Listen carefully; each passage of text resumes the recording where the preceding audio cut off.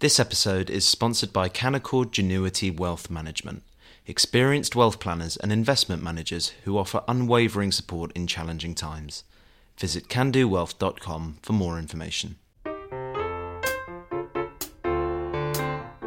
Hello and welcome to Coffee House Shots, the Spectator's daily politics podcast. I'm Katie Balls and I'm joined by James Forsyth and Kate Andrews. So Parliament is back today. MPs are in Westminster.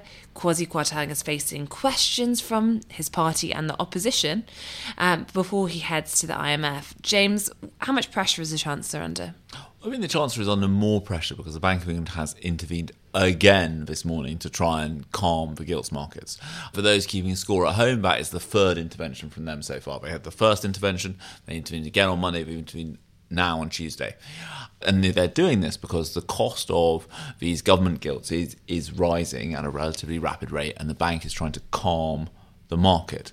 Now, all of these operations that the bank is conducting are technically meant to end on Friday. There is, I think, deep scepticism in the city about whether the bank will be able to end them on Friday and whether or not it will have to extend. The risk for the bank here is that if it extends, people begin to think, well, actually, the bank is actually not to protect the financial system, but to keep the cost of government borrowing artificially low. And that runs the risk of something called fiscal dominance, when people begin to think that the bank isn't acting in the best interest of financial stability, but trying to protect the central government from its own decisions. And that will then lead to a substantial risk premium on borrowing to the UK and act as a deterrent to investment here. I think that whatever happens, though, it is quite clear that the cost of government borrowing is going to end up being substantially higher than we have been used to. The IFS Green Budget that is out today, and it's not relaxing reading, is saying that the UK government will be spending £103 billion on debt interest. That is more than we spend on education. And that is the highest as a percentage of national income since the 1940s. And I think what we're seeing here is that, if you go back and read Kate Andrews' piece on Trustonomics, the whole theory behind Trustonomics was twofold. One was that tax cuts and reform would boost the economic growth rate. And the second is that you could borrow to fund that transition and the markets would be happy to lend to you at a fairly low rate. I think that second point of it is in real trouble at the moment when you look at this. And I think the other problem with high debt interest payments is, as Kate points out in her blog this morning, you get nothing for them. So the government is going to be spending twice as much on debt interest as the OBR expected it would in March, according to the IFS. And you won't get a single extra policeman for that, another doctor or a refurbished hospital. This is just almost purely negative money that the government is spending. It is spending money to stop a bad thing from happening. And I think that is going to make a material difference to the public finances going forward, but these debt interest payments are going to be so much higher. Kate, according to the Institute for Fiscal Studies, ultimately Kwasi Kwarteng will have to cut spending by $60 billion per year by 2026 to 2027 to put the UK economy on a stable footing. Do you think we're heading, when it comes to that Halloween fiscal event, to a promise of mass public spending cuts? It's really hard to say because it's not obvious that even the Tory party would wear those spending cuts, let alone what the opposition would have to say, what the public would have to say, given where the Tories already are in the polls, and that is really very low. It's very difficult to see how Kwarteng stands up and starts to announce cuts to health, cuts to education, cuts to welfare. He has already suggested that health and defence would be ring-fenced, but it's really tricky politics, especially because while they have U-turned on the plan to abolish the 45p tax rate, we know that the government intended to do it, wanted to do it. Liz Truss has indicated that it's still not completely off of her agenda. So even though they've U-turned, the politics now is really tricky. It's very difficult to say, well, we were going to do this tax cut for the highest income earners, and now we're also planning on slashing potentially the benefits for the lowest. So it's tricky territory, but what are their other options? They could U-turn on their mini budget completely. That is very difficult to imagine because that is the Truss economics project essentially out the window. You lose all political credibility. And would that restore confidence? Well, look, I don't think it would restore political confidence. I think she would find herself in the most difficult position to date. But what the markets are demanding is some indication that public spending is going to get under control. And if you try to account for the increasingly large holes that she's created in the budget by saying actually taxes will go up, in theory, you could calm the markets a bit. I'm not suggesting she is going to do this. I'm saying this is another option. The difficulty is none of these options really add up. I don't see how they play out. The third, of course, is to try to angle again to the markets that, a little bit more borrowing might be okay, but we've already seen how markets have responded to that. We were amongst a pack of countries that were all experiencing higher borrowing rates and all experiencing interest rates going up as well. And the UK has made itself an outlier in that, and all global eyes are on us now.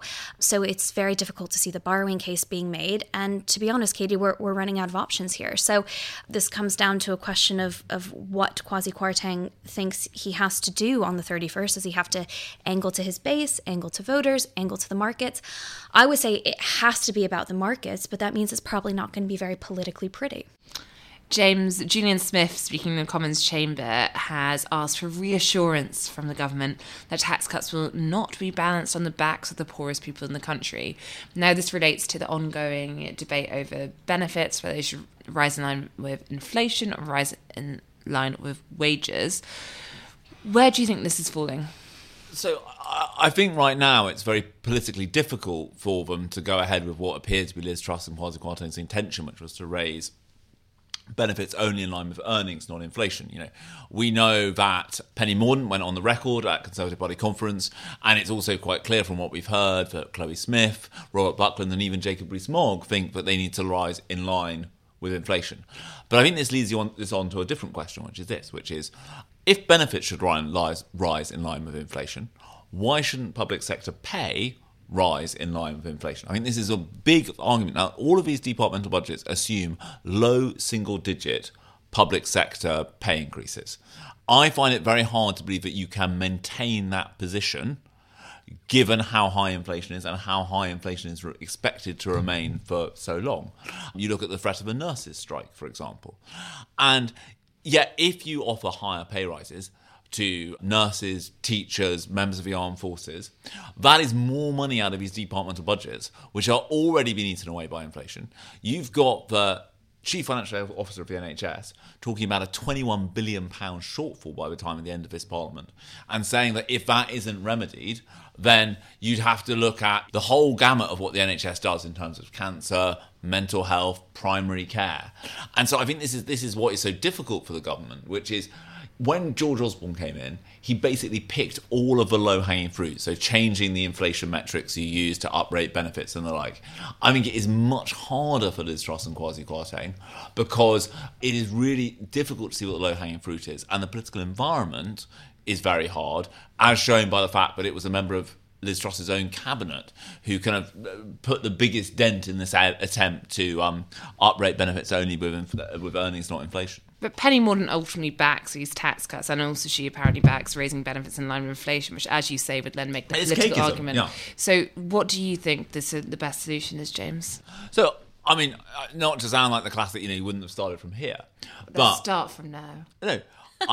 So, personally... You're Kwasi Kwarteng. You're giving the fiscal event on the 31st of October. What are you going to do? So personally, I would be prepared to give up the cancellation of a corporation tax rise. Right, it's a big signal to the market that there is a substantial bit of more tax revenue coming in. I also think that the belief in the importance of corporation taxes is overstated. I think you then need to look at a commitment to raise public spending, I think is what he's planning to do, at a slower rate than the growth rate of the economy. And I think that is going to require greater prioritisation. And I think if you can do those things, you begin to be able to signal some confidence to the markets. I think that the problem they've got is they basically went first. And at the moment in the bond market, it is an ugly baby contest. And you just do not want to put yourself out there in the spotlight. And that's what they've done. And I think if they can take some steps to pull themselves out of a spotlight, that would be a sensible manoeuvre. Kate, you're Kwasi Kwarteng. It's Halloween. What are you going to do? Well, you've put me in an impossible situation, Katie, but I think I would... Dress up as a bond market. Also, I think I would also reverse parts of the mini-budget, but a different part from James.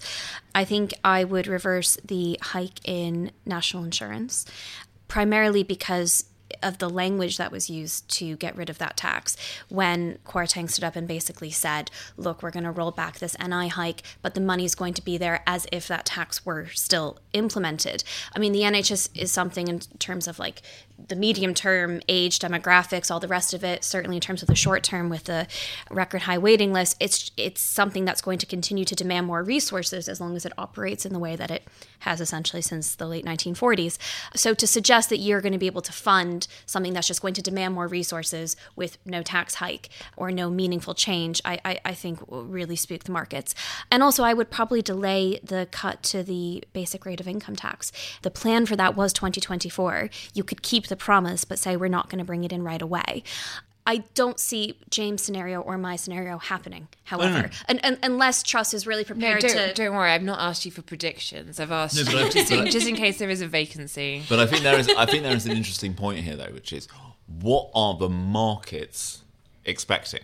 I had someone who is politically savvy in the city say to me today, well, surely they're now going to abandon the corporation tax cut because of the need to kind of show some of it, so to reassure the markets. And I think there is a danger for the government that you've had the Prime Minister's official spokesman saying, no, there's going to be no return to austerity. These tax cuts are at the centre of the Truss project. So, like, what do you do that reassures the market on the 31st? Because the government have brought this forward so that the fiscal event happens before the Bank of England meets to decide what to do about interest rates. And the aim is that, you know, the government, by what the government says on Halloween, the Bank of England will conclude that it needs to raise interest rates by less than it had previously been planning to do so. I think there is a danger that if you have another market take fright at a statement, you could be in a very, very different position. Katie, can I just jump in and say that I think all of this shows the extent to which Truss and non-mix is proving to essentially be Boris Johnson's cakeism times 10, in the sense that these tax hikes in the first place were not desired and I think hugely misplaced in a way. But the point is the government was promising more and more money for the NHS, more money for social care, all the rest of it. And Truss and Kwarteng hit the accelerator on all of this, the big promises and the big tax cuts, and it caught up with them really, really quickly. But I think at the heart of this, it's that the markets have ushered us into a new era, or perhaps actually an old era, where they say, if you want to be relatively reckless with your public finances, there's going to be, as James calls it, a risk premium. We are going to demand a better return to take the risk on essentially buying your government debt. And I'm not totally convinced come the 31st of October there's anything that this government's going to say that's going to restore fiscal credibility overnight. I think it's going to be a long process now to rebuild that trust. And just finally, James, as the Tories ultimately stare into the abyss for the time being, we have a situation where Labour are looking ahead to the election. Keir Starmer had a call earlier with party staff where he said they're moving to an election footing. There's been a shake-up of the team. What are we learning? So Sam White is out, and I think that you can see here that Morgan McSweeney's power is growing, and he, I think in very crude terms, is slightly the more New Labour end of things. And I think the other big development in Labour circles is that Sam Tarry, Corbynite, who lost his frontbench job for turning up at a picket line and giving a bunch of unauthorised media interviews, lost his selection battle in his own seat last night. And I mean, that is seen as a sign of the fact that the power of the Corbynite left, even within CLPs, where it was very great, is definitely on the wane now. Thank you, James. Thank you, Kate. And thank you for listening.